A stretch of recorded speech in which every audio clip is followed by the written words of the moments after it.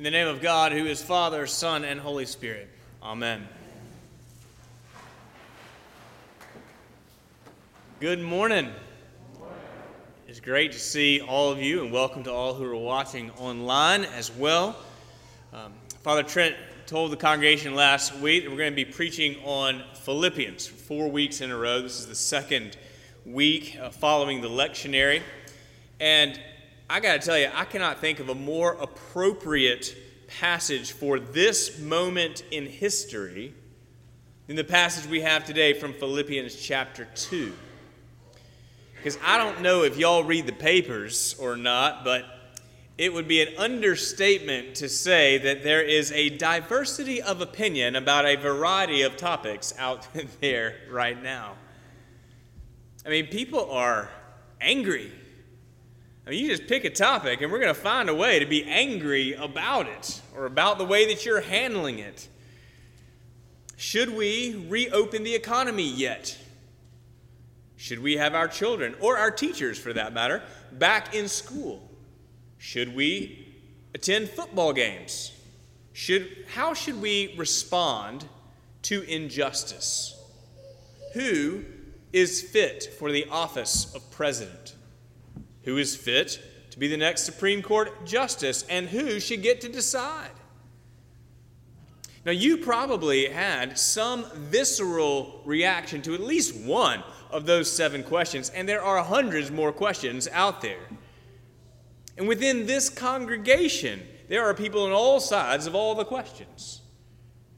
And there, to be sure, is some mature discussion around the issues out there, but for the most part, I would say there are a lot more people who are not listening. They're just shouting. All right, on social media, or in the comments section of the online articles, or just out in the streets, they're just shouting at each other. And the church is certainly not immune from this dissension. There's a sense in which the church should not be immune from this dissension. These are important conversations. They affect our whole lives, and we should be able to have them safely within the community of faith. But perhaps you are aware that sometimes we people who all confess Christ crucified, that we get just as fired up and twisted up and pulled apart as people who are outside the church, and sometimes more so. Now, Philippians is a joyful letter. But part of what St. Paul is getting at is that he sees potential division in that congregation, and he's trying to head it off at the pass. He knows that some Christians are lining up behind different teachers, some of whom are actually opposed to St. Paul, and he can see the division that is coming. And as the great theologian Barney Fife said, you've got to nip it in the bud, right? And I think you can actually take what St. Paul is saying to the Philippians, take it off of that church and apply it right to the church today. And this is what St. Paul says. He says, the mark is unity, the means is humility, and the model is Jesus. The mark is unity, the means is humility, and the model is Jesus. So first, the mark is unity. That's what we're aiming for. That's the goal that we as Christians are to be striving for together. Unity. Unity is the clarion call of this passage. And Paul begins this call with a series of if statements, and all of which assume that the answer is there is. If there is any encouragement in Christ, and there is.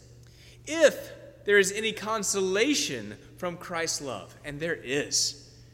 If there is any sharing in the Holy Spirit, there is. And if there is any compassion and sympathy among fellow Christians, of course there is. Then, says St. Paul, make my joy complete by being of the same mind, having the same love, and being in full accord and of one mind.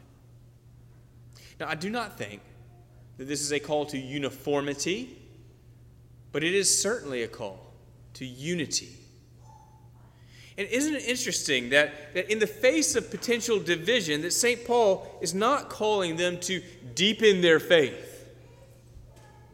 He's not calling them to dig in their heels on doctrinal purity, or even to serve the poor more. He is, and maybe it's because all those things, like, we can work on those if we are together.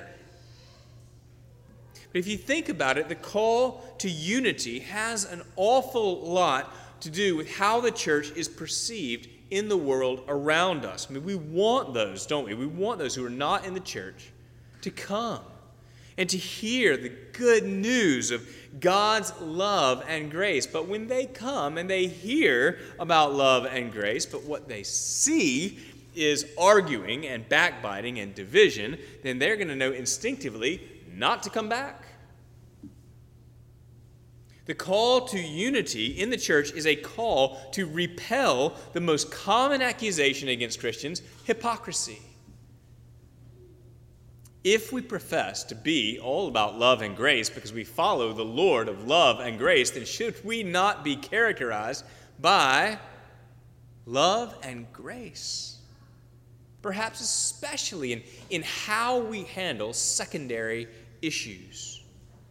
So in the face of potential division, St. Paul calls us to prioritize our relationships with one another over the things that would divide us.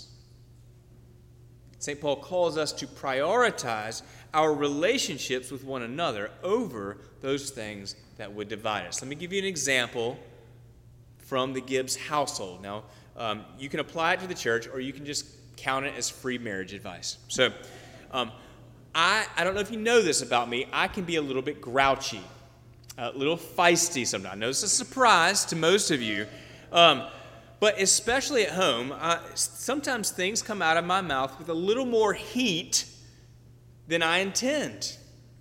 Sometimes they come out of my mouth with exactly the amount of heat I intend, but I really regret it later. And Amy could say, well, I won't love you until you change.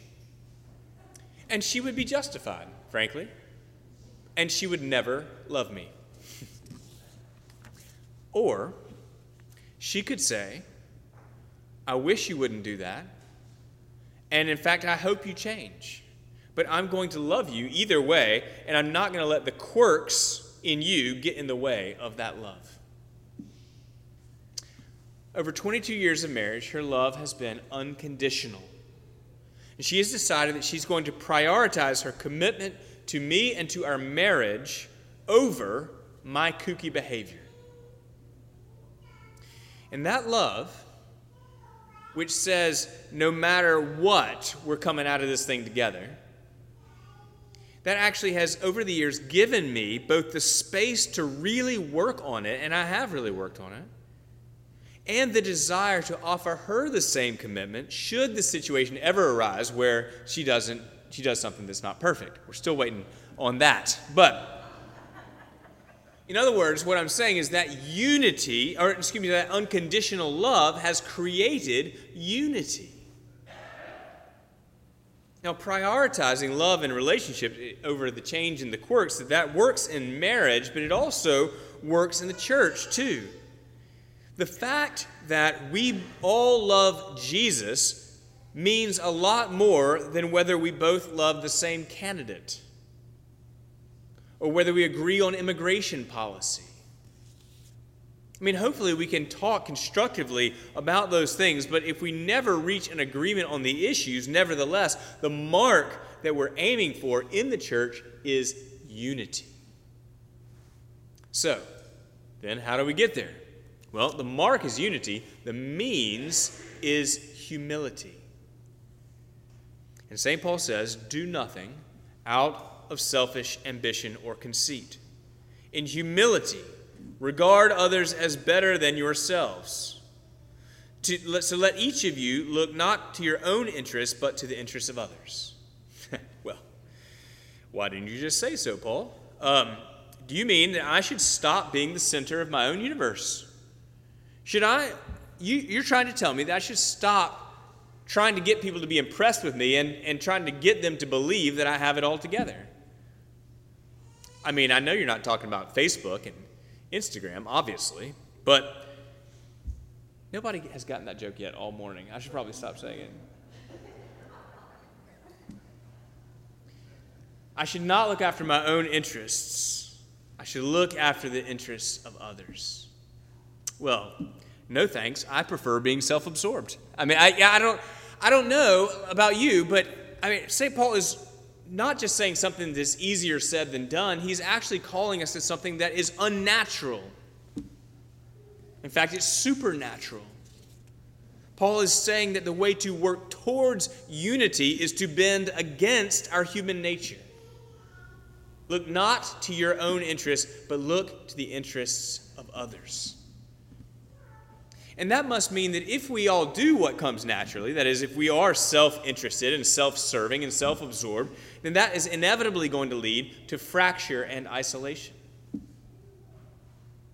The way to unity, says Paul, which is the way that the body of Christ is to stay together in the face of potential division, the way for the body of Christ to present itself as a compelling witness to a fractured world, is that we would stop our navel-gazing and self-importance and start lifting others up. We'll stop focusing on our rights and other people's wrongs, and we'll start serving and encouraging and blessing others. We'll be others-oriented no matter where they are in their journey. Right? We're generous with our time, our talent, and our treasure. We are intentional in our kindness. We're not a stumbling block to others, even online. And ironically, blessing others leads to a far richer and more satisfied life than does being self-absorbed. Because God created us to be part of something far larger than ourselves. But if you are remotely self-aware, then you know that getting out of our own way takes a lifetime of disciplined effort, and even that effort only comes by the grace of God, and most of us simply don't have the staying power on our own. But luckily, St. Paul doesn't leave us on our own. In fact, he takes us right to the gospel. So the mark is unity, the means is humility, but the model is Jesus. Now, it's hard to tell by the way that it's printed in your bulletins, but Paul gives us what most scholars believe is an early hymn. And it's about the ministry of Jesus. And Paul gives it to us saying, this is the mind that you should have in you. In other words, he's saying, look at Jesus. Look at Jesus. The best way to stop looking at ourselves is to look at Jesus. I mean, his life is far more beautiful than ours is. Look at Jesus. Now, the hymn summarizes that Jesus stepped out of the glory and the purity of heaven, and he stepped into the brokenness of self-absorbed humanity. And he says that the Lord of all humbled himself to the point of death on the cross. Now, think about this. Jesus Christ was the one person who had the right to exalt and glorify himself, and yet he could not take his eyes off of you. He lived and died and rose again for you. And aren't we glad that Jesus did not wait until he agreed with everything about us before he started loving us? He said, I'm not going to let their sins get in the way of loving them. He said, I'm never going to leave you or forsake you, and we can work on that other stuff later, but no matter what, we're getting out of this thing together. Right? Jesus unified himself to us. And Jesus is not the model of humility in the sense that if he can do it, then you can do it too. Jesus is the model of humility in the sense that he humbled himself for us.